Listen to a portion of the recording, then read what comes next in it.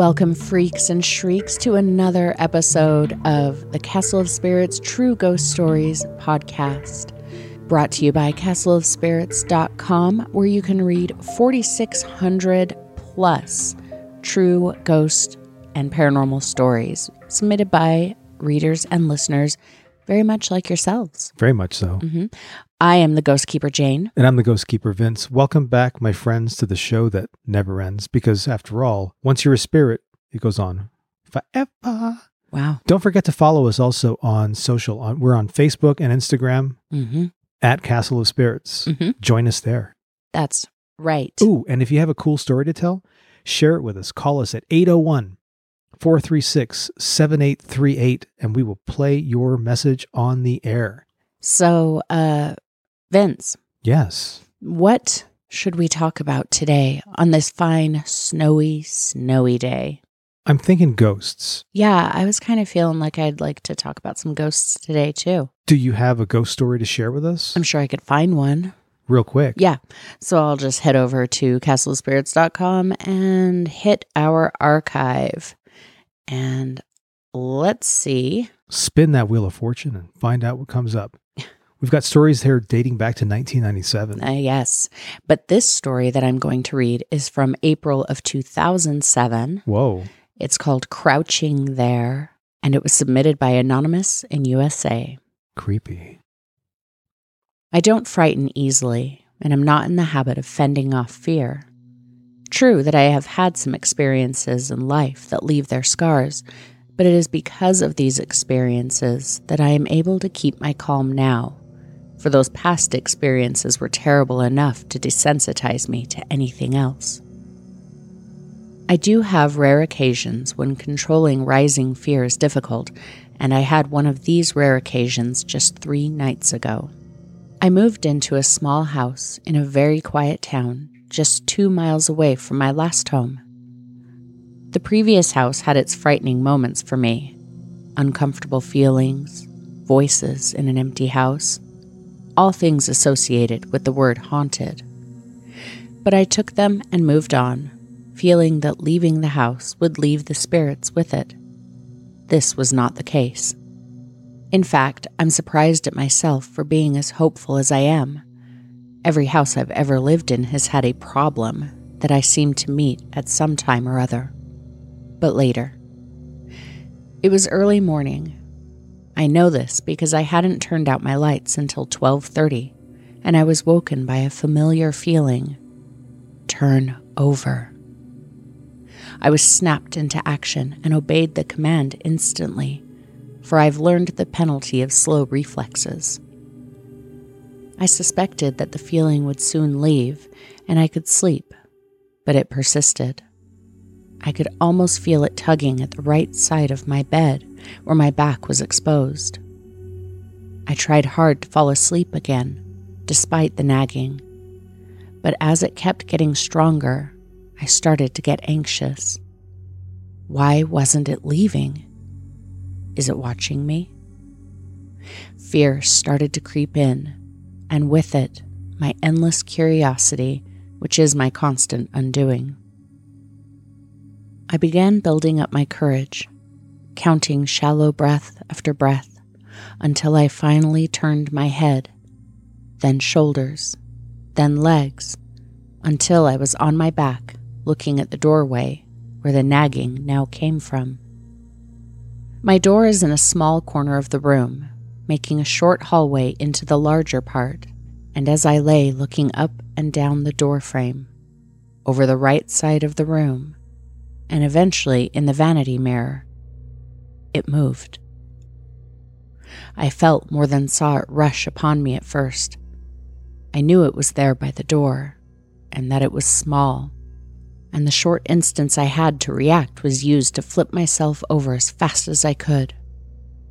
My heart was beating so loud I thought it could hear it, and I started calming myself down quickly so that I wouldn't provoke it. I figured it would go now that it had been seen. One of my theories on ghosts is that they want you to know they are there, whether they be peaceful or angry. They demand some acknowledgement. I laid there several minutes waiting for it to pass, but it remained. I couldn't calm my breathing. I had broken out into a cold sweat, and the nagging was growing unbearable. My hands and legs were beginning to complain from their locked positions. My neck and ears began to tingle as they do when one is horribly sick. And as I lay near tears, I decided to look again and get it over with. I again gathered some courage. Very difficult to do when all energy is being wasted on fear, and rolled myself over very slowly. I stared directly at the door's left side, and there it was, crouching in the corner. My breath caught in my chest, and I sat frozen as I stared. I had a slightly better view now, though not a clear one, and I could see that it was squatting with its legs up to its chest, arms out in front, keeping its balance. I don't remember any head. It just crouched there as I acknowledged it, and then it ran again. You recall that I said I knew it was small, but it wasn't small. It simply ran along the ground as it came. It didn't straighten up and run. It stayed in its crouched position and ran, back hunched, knees rising to the chest with every footfall, and arms swinging as it came. I can't tell you what the face looked like, whether the hair was short, long, or balding, but the eyes were large, and the mouth was a widespread smile. It wasn't grinning or sneering, just a smile under two large, wide eyes. The outline of the head itself was undeterminable. You could say that the two pieces were floating at the top of their own accord with no attachment to the body. I sucked in breath as it rushed to the side of my bed, almost close enough to reach out and touch my face. Then I sat up and switched on my bedside lamp. And as suddenly as the feeling came, it was gone with the light. When I later retold this story to a cousin of mine, she reminded me of my past experiences, where the eyes are always the most vibrant expression in the spirits I encounter, and she gave me an interesting idea, that it follows me. I now consider all my experiences to be of the same soul in different rooms of my life. I am now deciding whether to be worried about the spirit or be comforted by its continual presence. Facts are on both sides of the argument. The eyes are never glaring or hateful, but it is always accompanied with a menacing feeling. I'm currently researching these types of encounters. Wish me luck. Thank you again to Anonymous in USA for submitting Crouching There in April of 2007. And I have to say, Anonymous in USA, you've had, 17 years now to do some research. We would like an update, if you're so inclined. Yeah, that was, that freaked me out. I know. It was pretty freaky. Anything that crouches and runs at you. Yes. With pumping its arms and legs. Oh. And I think that horror movies these days are getting it all wrong. It's like the monster is big. It gets bigger and bigger and bigger as the movie goes on, right? But what about the small scuttling monsters? Yeah. What at the end of the hall? Why does it have to be a super tall thing with its head brushing the ceiling? Why can't it be crouching in the corner? Everything and small. Yeah, everything's like big. Mm-hmm. The bigger the better. Big explosions, big monsters. Yeah. When really, what you really should monster. be scared of are things that can hide in corners. You walk right by and it's there and you don't see it. Hide under your bed. Yep. Ooh, speaking of hiding under the bed, remember that story you read last week where you said that the person telling the story, their father had woken up under his bed? Right. That still is freaking me out. I keep thinking about that. Like, what would I do if I woke up and I was under my bed? I'd probably see some sort of a sleep therapy clinic. Is that what they're called? I don't know, but I'd probably see a psychiatrist. I'd be like, I must have just had a psychotic episode, a fugue state of some kind. And what's interesting about that story that you just read is that it's completely changed what I'm going to read today, at least one of the stories, because when we were preparing for this, I was reading some stories, doing my research, and I came across a story that now I want to read it. Okay. Because it seems to fit the unintentional theme. Mm-hmm. It's a story that was written and submitted to the site in March of 2002, anonymous from the USA. Oh, I wonder if it's the same anonymous from USA. Wonder. This one's called Little Man. And I can just hear Christopher Walken saying, "Little man." Little man. From Pulp Fiction. Anyway, but let's get down to it. This happened to me when I was a little girl, around 3 or 4 years old. It was told to me by my parents, for I don't remember what happened to me at that time in my life. My parents and grandparents liked to go camping every summer. Other people would be camping too, and everyone knew everybody. It was like a family reunion. The camping spot was a fun place to go. There were a lot of activities during the day: swimming, horseback riding, hiking, sack races, etc. And there were always dances at the end of the night. Well, anyway, my mom was cooking supper for us, and she spread a blanket on the ground for me to play on underneath a tree. She kept an eye on me and noticed for some strange reason that I kept staring up into the tree and laughing hysterically. Mom became concerned and asked what I was laughing at. She walked over to where I was and looked up into the tree and saw nothing. Yet there I was, pointing and laughing very hard. Finally, Mom picked me up and said, "What in the world are you laughing at?" I said to my mom, "Look, there's a little man jumping in the tree. He's like a monkey." Mom asked me what he looked like, and I told her he had on green clothes and a green hat, and he would make funny faces and jump around in the tree. Well, my mom, dad, and grandparents, being the superstitious people that they are, took down our tent, loaded up our stuff in the truck, and moved on home. Around where I live, some people believe in the little people.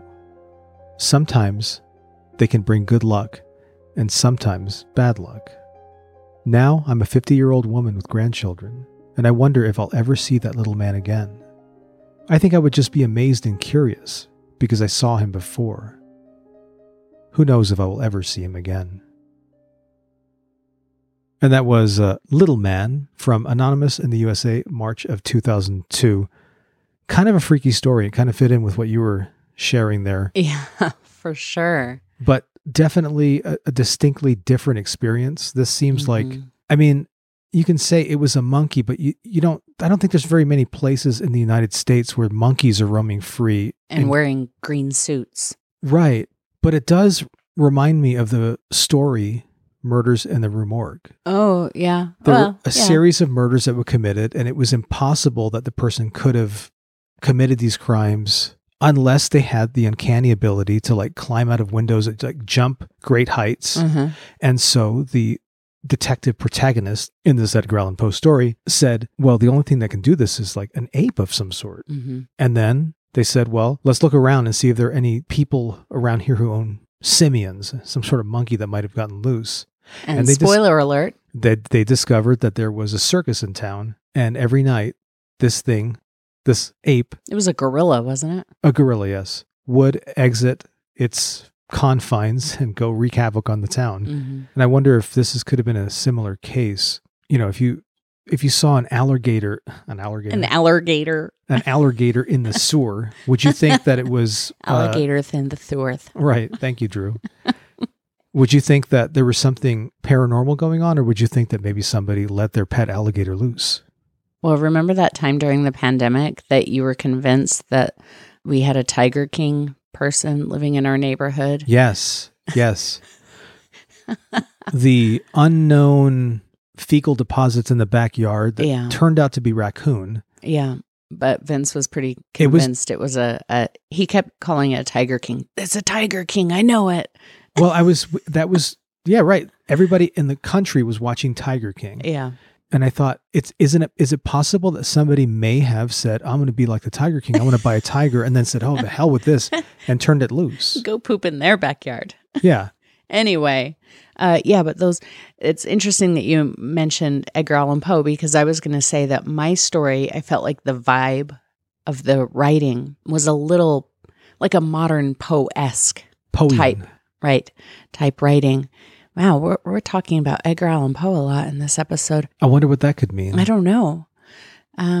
Should I read another story, or? I'd really like that, actually, because I'm over here. I'm not scared anymore, and I want you to scare me some more. Well, I mean, I could scare you. Well, I mean, we don't want. Not really going to take a story. We don't want any medical, emergencies or anything. We just want a good old fashioned spooky chill. All please. Right. Well, here we go with A Voice in the Hall 2. Submitted in May 2004 by the ever-prolific Anonymous in USA. I'm sorry to interrupt, but may I ask a question? Of course. Do you have to have seen part 1? No. To this enjoy is not part 2. It just means there's already a story on the website called Voice in the Hall. Ah. Yeah. Lots of voices in the hall in this castle. Yes. I am a nurse. I worked the night shift in a small hospital in a suburb of a larger city in the Southwest. To set the stage, I will tell you that the hospital itself was closing, so we had very few patients on the ward. There was one other nurse there with me, Greg, and our nurse techs, Vicky and Faith. Now, Greg was a very rational person. He had gone to the galley to get some coffee. After a while, he returned to the nurse station where I was charting. Greg had this wide-eyed expression on his face. Then he asked me if I had heard that. I asked him, "Heard what?" Greg said that he was in the galley, heading into the lobby, returning to the desk, and he heard a young woman say, "Excuse me, sir. Can you help me?" I asked Greg if he was joking, because I am pretty gullible, and I wouldn't put it past him. He said no, then asked me where Vicky and Faith were. I told him they were on their break and probably out smoking. I assured him that the patients had not made a peep, and it certainly wasn't me, as I had not moved. I really kind of blew this thing off, thinking Greg was trying to spook me, and then rattle my nerves for a couple of weeks, and then fess up when I was on the verge of a breakdown. But that didn't happen. Greg never mentioned it again after that instance. He asked Faith and Vicky if they had been in the lobby on their return to the ward. They both looked at him like he was crazy. He didn't go into why, other than he thought he heard something. About 2 weeks later, I was working the night shift with Faith. We had one patient on a 25-bed ward. Faith went on a break about 3 a.m. I decided to reheat leftovers and have a break. I went to the galley where the microwave was and proceeded to heat my food and obtain ice. After heating my food, I turned the corner out of the galley, returning to the nurse station. That's when I heard it. "Miss? Excuse me, miss. Can you help me?" I stopped dead in my tracks. At first, I thought I was imagining things. I turned around and the lobby was empty. The only light was from the hall light coming off the ward. I shook my head thinking I was crazy, but I had this underlying sense of sorrow and felt like someone was crying. Not being rational at this moment, I simply said in my mind, "You are not supposed to talk to me. You are dead. I can't help you. Find the light and go to heaven." I guess I watched too much TV. For those who were thinking Faith was behind this, she is from Nigeria with a very thick accent. This lady spoke English like any other American-raised Midwestern person. I don't know what happened to that spirit. I never worked the night shift again, Not because I was afraid, but because I was switched to days due to staffing issues. 1 month later, the hospital closed. I understand later another hospital in the area bought the building and turned it into a psych hospital. That should be interesting. Thank you again to Anonymous in USA for submitting Voice in the Hall 2 in May of 2004. Vince, you know I love me a good haunted hospital story. And a classically frightening story that doesn't... she didn't even see anything. It's just a voice. Mm-hmm. And what is more frightening than a disembodied voice? Not much. And more concerning than that disembodied voice being something asking for help. Mm-hmm. It's got an air of sadness to it that is equivalent to the chill factor of that story. And hospitals are just... Hospitals are creepy. 3 a.m. hospitals are the creepiest. And 3 a.m. hospitals that are on the verge of closing and have disembodied voices are, just the epitome of the word creepy. So now I have to ask you, have you ever heard anything like that with your ears? I know that you did some ghost hunting back in the day, EVP, but did you ever hear anything like a voice or thought you heard something? So I can't say that I've ever heard a voice with my naked ears. I've heard definitely voices in EVPs, some really good ones. But I did hear something one time, and I've alluded to this story before, saying, I'll tell this story when the time is right. But I guess this is probably the best time for it. But what I heard was not a voice, so it was in the 90s. It was right after I started going ghost hunting with this couple. And we went to this old...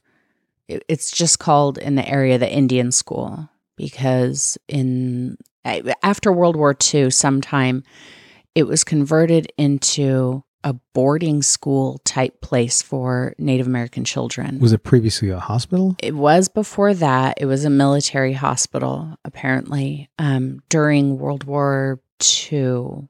So these buildings... they're just to kind of set the stage. All of the buildings, they're very, very long and narrow. So if you're inside, it's just like a hallway from one end to the other of this massive building and rooms on each side. There's no corners. There's no, it's just a long straight shot with rooms on either side. Like classrooms? It depended on the building. Some of them were classrooms, some of them were dormitories, but there were a couple dozen of these buildings. And they were, I believe, 2 stories in a basement. It could have been 3 stories in a basement. But at this time when we went there, all of the buildings were under renovation. Some of them were being torn down. It had been empty since the 70s or something. And in fact, one of the people that I was with, her mother had gone to that school or lived there or whatever the situation was. She was Navajo. So, and she would tell her stories, creepy stories about things that had happened at that place when she lived there. So all of these buildings, most of them are empty, like they're gutted inside. There's really nothing but like the floor, and in some buildings, the word floor was pretty generous. I remember looking down on the top floor and being able to see all the way to the basement through part of the floor. But there were no walls, there were no doors. It was just like support beams. So if you were in the building, you could see from one end to the other. So this particular building, like I said, it had no walls. It had no doors. It didn't even have windows. It was just being gutted. It was one of our first time out. It was me and the girl that I was with and then her boyfriend. And we go and we're at the door in the middle of the building. So there's a doorway at each end and a door in the middle. And so we're just standing there in the doorway and we're all scared. It's kind of windy outside and there's lights in the parking lot, but otherwise it's pretty dark. So she and I are standing at the doorway while her boyfriend goes in to look around. And we're standing there. I've got my little tape recorder going and I wish that I could find this tape someday I'm going to find this tape. So we're standing there. He goes in, and pretty soon we hear footsteps above us on the floor upstairs. And I said to her, Jenny, I hear footsteps. I think he's upstairs. And she was not happy about that. This is her boyfriend. There's holes in the floor. So she starts yelling at him to come down. And after a minute or so, there's no response from him. The footsteps stop. I turn and I look down at the end of this long, long building. There's a street light, and I see somebody walking around the side of the building toward us. And people are not supposed to be at these buildings. They would get busted constantly. The police were not playing around if they caught you there. So we're freaked out. I said, oh, look, there's somebody coming. There's somebody coming. But we couldn't get back in the car because her boyfriend had the keys in his pocket. So we're just kind of standing there while this figure walks toward us. And it turns out it was him. So we jump in the car. We drive away. We're all freaked out. So we tell him, hey, we heard you walking around upstairs. And he said, no, I never went upstairs. He said, I went into the building and there was a ladder that went down, like, I guess it went through the floor in one of the holes in the floor. So he said, I went down to see if I could get into the basement, but the ladder actually like went out a window. And so it put him outside on the other side of the building from us. So the entire time she and I are standing there listening to these footsteps, he's outside walking around this long building to get back to us. And he said, I never went upstairs. So then we're freaked out because we heard these footsteps. So we listened to the tape, and on the tape, you could not hear footsteps. There were no footsteps on the tape, but you hear us talking about them. But what we did hear was, it sounded like a man's voice mumbling that was getting closer to us, like as if he's walking past us. So it's kind of building, you hear it clearly, and then it fades off again. And it almost sounded like he said something about get out of my house or something like that. But just as he says that, we hear a door slam. And that was it. The voice cut off. But there were, like I said, there were no doors in that building. And had we heard a door slam, we would have it would have been messy. There would have been running, screaming, and changing of drawers. You would have went. We would have went.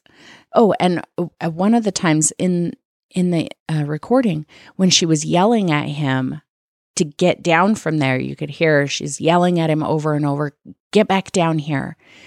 And he's not responding. So she yells his name again, really loud. And after that, there was this weird, kind of like a digital, I know how this sounds. It sounds so phony, but it really happened.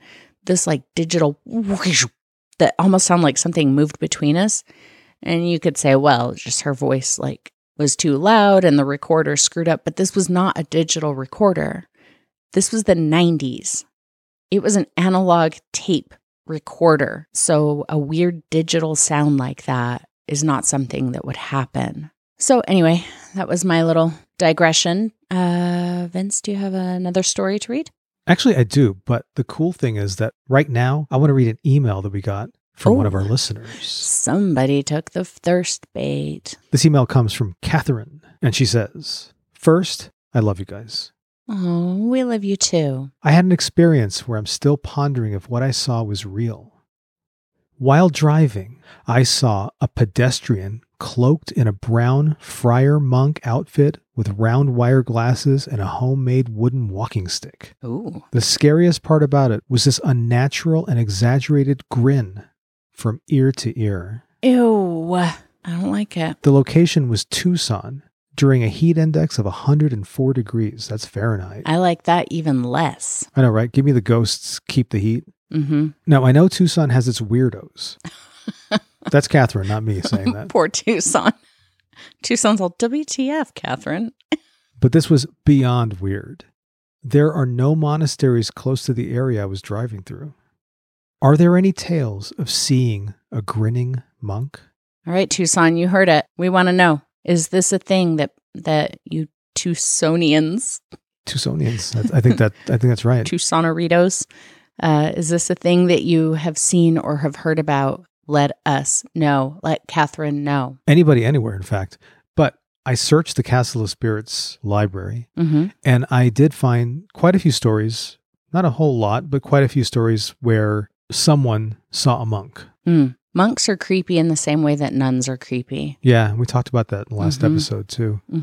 I think it's I think a lot of it has to do with the outfit, you know? Well, I think for me, it's mostly about being out of context. Like a monk at a monastery doing monk things, not creepy. A nun at a nunnery doing nun things, not creepy. And why do I always think that the first thing I think of when doing monk things is slamming yourself in the face with a big book. With a board. With a board. There was a board, right? Yeah.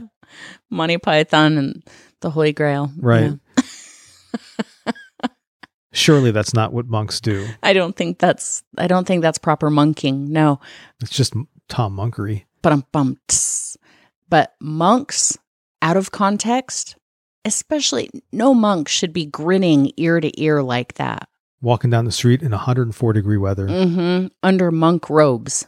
I think you saw a demon, Catherine. Oh, God. Now she's not going to be able to sleep. Sorry. Just stay away from that part of the state.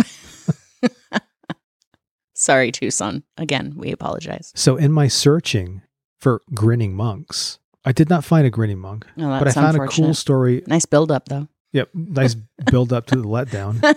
Exactly. Let's just say it segues into my next story. Okay. This is called Johnny the Ghost, submitted by Andrew Dexter in Wales in August of 2012. And Andrew says, during the 1960s, my family moved into a large property called Gladstone Villa, which was in the former mining town of Bargode in the South Wales Valleys. There were my grandparents and their only daughter, who's of course my mother.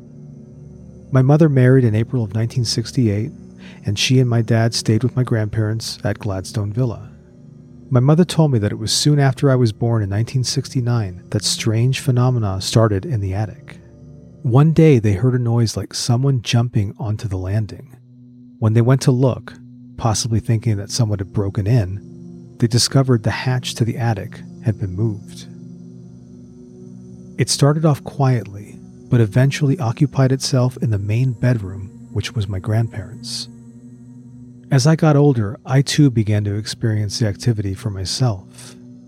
We would regularly hear noises, like footsteps, walking around in the bedrooms, mostly in the evenings when we'd all be watching TV. This was downstairs, and one of us would usually turn the TV down to hear it more clearly, and my grandfather would try to work out where the walking was coming from. I still remember him saying, as we heard it, "He's by here," and "He's by here now." We would go upstairs to the bedroom to investigate. My grandfather would always be in front and me last, but we could find absolutely nothing that could be accounted for. We heard things that simply defied rational explanation, and it got so bad that my mother and grandmother and I would sleep downstairs with the lights on. Only my grandfather would sleep upstairs. My father had already left the property by 1972 after he had his own personal experiences. My parents eventually divorced after a long separation. A family friend who would visit us on most evenings didn't believe it when my grandmother said that the place was haunted. She said it was the vibrations from traffic outside that was causing it, but her belief system was soon challenged when she actually experienced it for herself. One evening, she was there, and she saw the lights go off and on by themselves. She could see clearly it wasn't us doing it. She knew of a local medium, and he came by the property one day. The medium asked a few questions first, and eventually, he began. He challenged the spirit to perform by knocking on the ceiling. Sure enough, the entity knocked back. The medium went into a trance, but he failed to get a name. But later he confirmed that there was indeed a presence. A priest also came by to bless the property and said prayers, and it was quiet for a few short months, but it returned with a vengeance, and this time it decided to show itself. One evening, my mother, grandfather, and I were watching TV, and my grandmother was reading a book on the sofa. My mother just happened to look at my grandmother, and she saw the apparition of a monk standing behind the sofa. She later told us that it was only there for a couple of seconds, and then it was gone. She described it as a monk with typical monk's habit and a hood over the face. The town of Bargoed has quite a history, and there's a club directly opposite the property called the RAFA. It's one of the oldest buildings in Bargoed and dates back to the 17th century. There was once a monastery there, and it was rumored to have priest holes leading to a well-known haunted manor in a nearby village. My grandmother gave the ghost a nickname. She called him Johnny. We moved from the property in the summer of 1978 after 2 local businessmen were interested in buying it. It was eventually converted into a hotel in the 1980s, and it's now called Red's Park Hotel. I had my 40th birthday there for old time's sake, and the staff told me of the ghost before I even mentioned it. There have been sightings in room 5, and the staff are afraid to go down to the cellar. What I have said here is true. For those who don't believe it, I challenge them to stay the night there. And that was from Andrew Dexter in Wales in August 2012, Johnny the Ghost. Johnny the Ghost Monk. And I, for one, would love to stay at the Red's Park Hotel. Yeah. It has a Facebook page, Red's Park Hotel. Yeah, it looks pretty cool. I would like to check it out. It's got good reviews on TripAdvisor. Do they allow dogs? Because we cannot leave Freya behind in the castle by herself. She'll eat the ghosts. Oh, I don't think so. I think the ghosts would eat her. Rude. What did she ever do? Stole their bones. Oh my God. That's bad? Oh, yeah, buried him in the backyard. One thing I didn't get about that story was, what is a priest hole? So priest holes... Sounds like an insult. I know. Well, you said in the story that it had priest holes that led to other places. Right. Like an underground... I envisioned some sort of an underground tunnel system. Yeah, I didn't realize that priest holes were ever associated with tunnels. From my understanding, a priest hole was a hole in the floor where they could hide a priest, because there was a time in England where being Catholic was against the law. You know, it was a Protestant nation. And if somebody was found to be a priest, they could be arrested, tried, and probably executed. So they would have priest holes where, the authorities are coming, quickly open the hole in the floor, the priest jumps in, you know. Now, did he live in there? No, priests don't typically live in holes in the ground. Okay, no, I was going to say, that would be creepy. They live in the open air Could you imagine, like normal people. Could you imagine if you're like a religious family and you've got the priest living under the floorboards and you stub your toe and you're like, God damn it. And then, then you hear. Like a priest in the box, he pops up. I heard that. Oh, yeah. You're like, oh, sorry, what do I do? 3 Hail Marys and you're forgiven. Okay, so he was just there temporarily. Yeah, Good. It was just his little hiding spot. Well, you learn something new every day. I wonder, do you think we have priest holes in this castle? Maybe demon holes? And no. It could be a thing. Both of those things. That's where they go. When you go around blessing the house or blessing the castle to shoo away the ghosts and the demons, they hide in these little holes. And that way, they just pop right back up. It's like a foxhole in battle. Wow. And the metaphor thread just keeps getting longer and longer and stranger. Disintegrates into nothing. Mm-hmm. And there's the music saving the day. Alas, we wish to thank everybody for listening to the Castle of Spirits True Ghost Stories podcast. We're going to be back again next week. Yep. And don't forget to submit to us all of your stories, comments, concerns, topic ideas, and anecdotes about anything. We have a million ways that you can contact us. You know what they are. You can get on our website to find all of them too. And you can even call us. The phone number's on the website. Yes, it is. And with that, I guess we better go. It's my turn to feed the ghosts. Ugh. You're it, and I'm not. I get the good hazmat suit this time, though. Sure, why not? Okay, thanks. I'm going to be in my little priest/demon hole here. Stay there until I tell you that it's safe.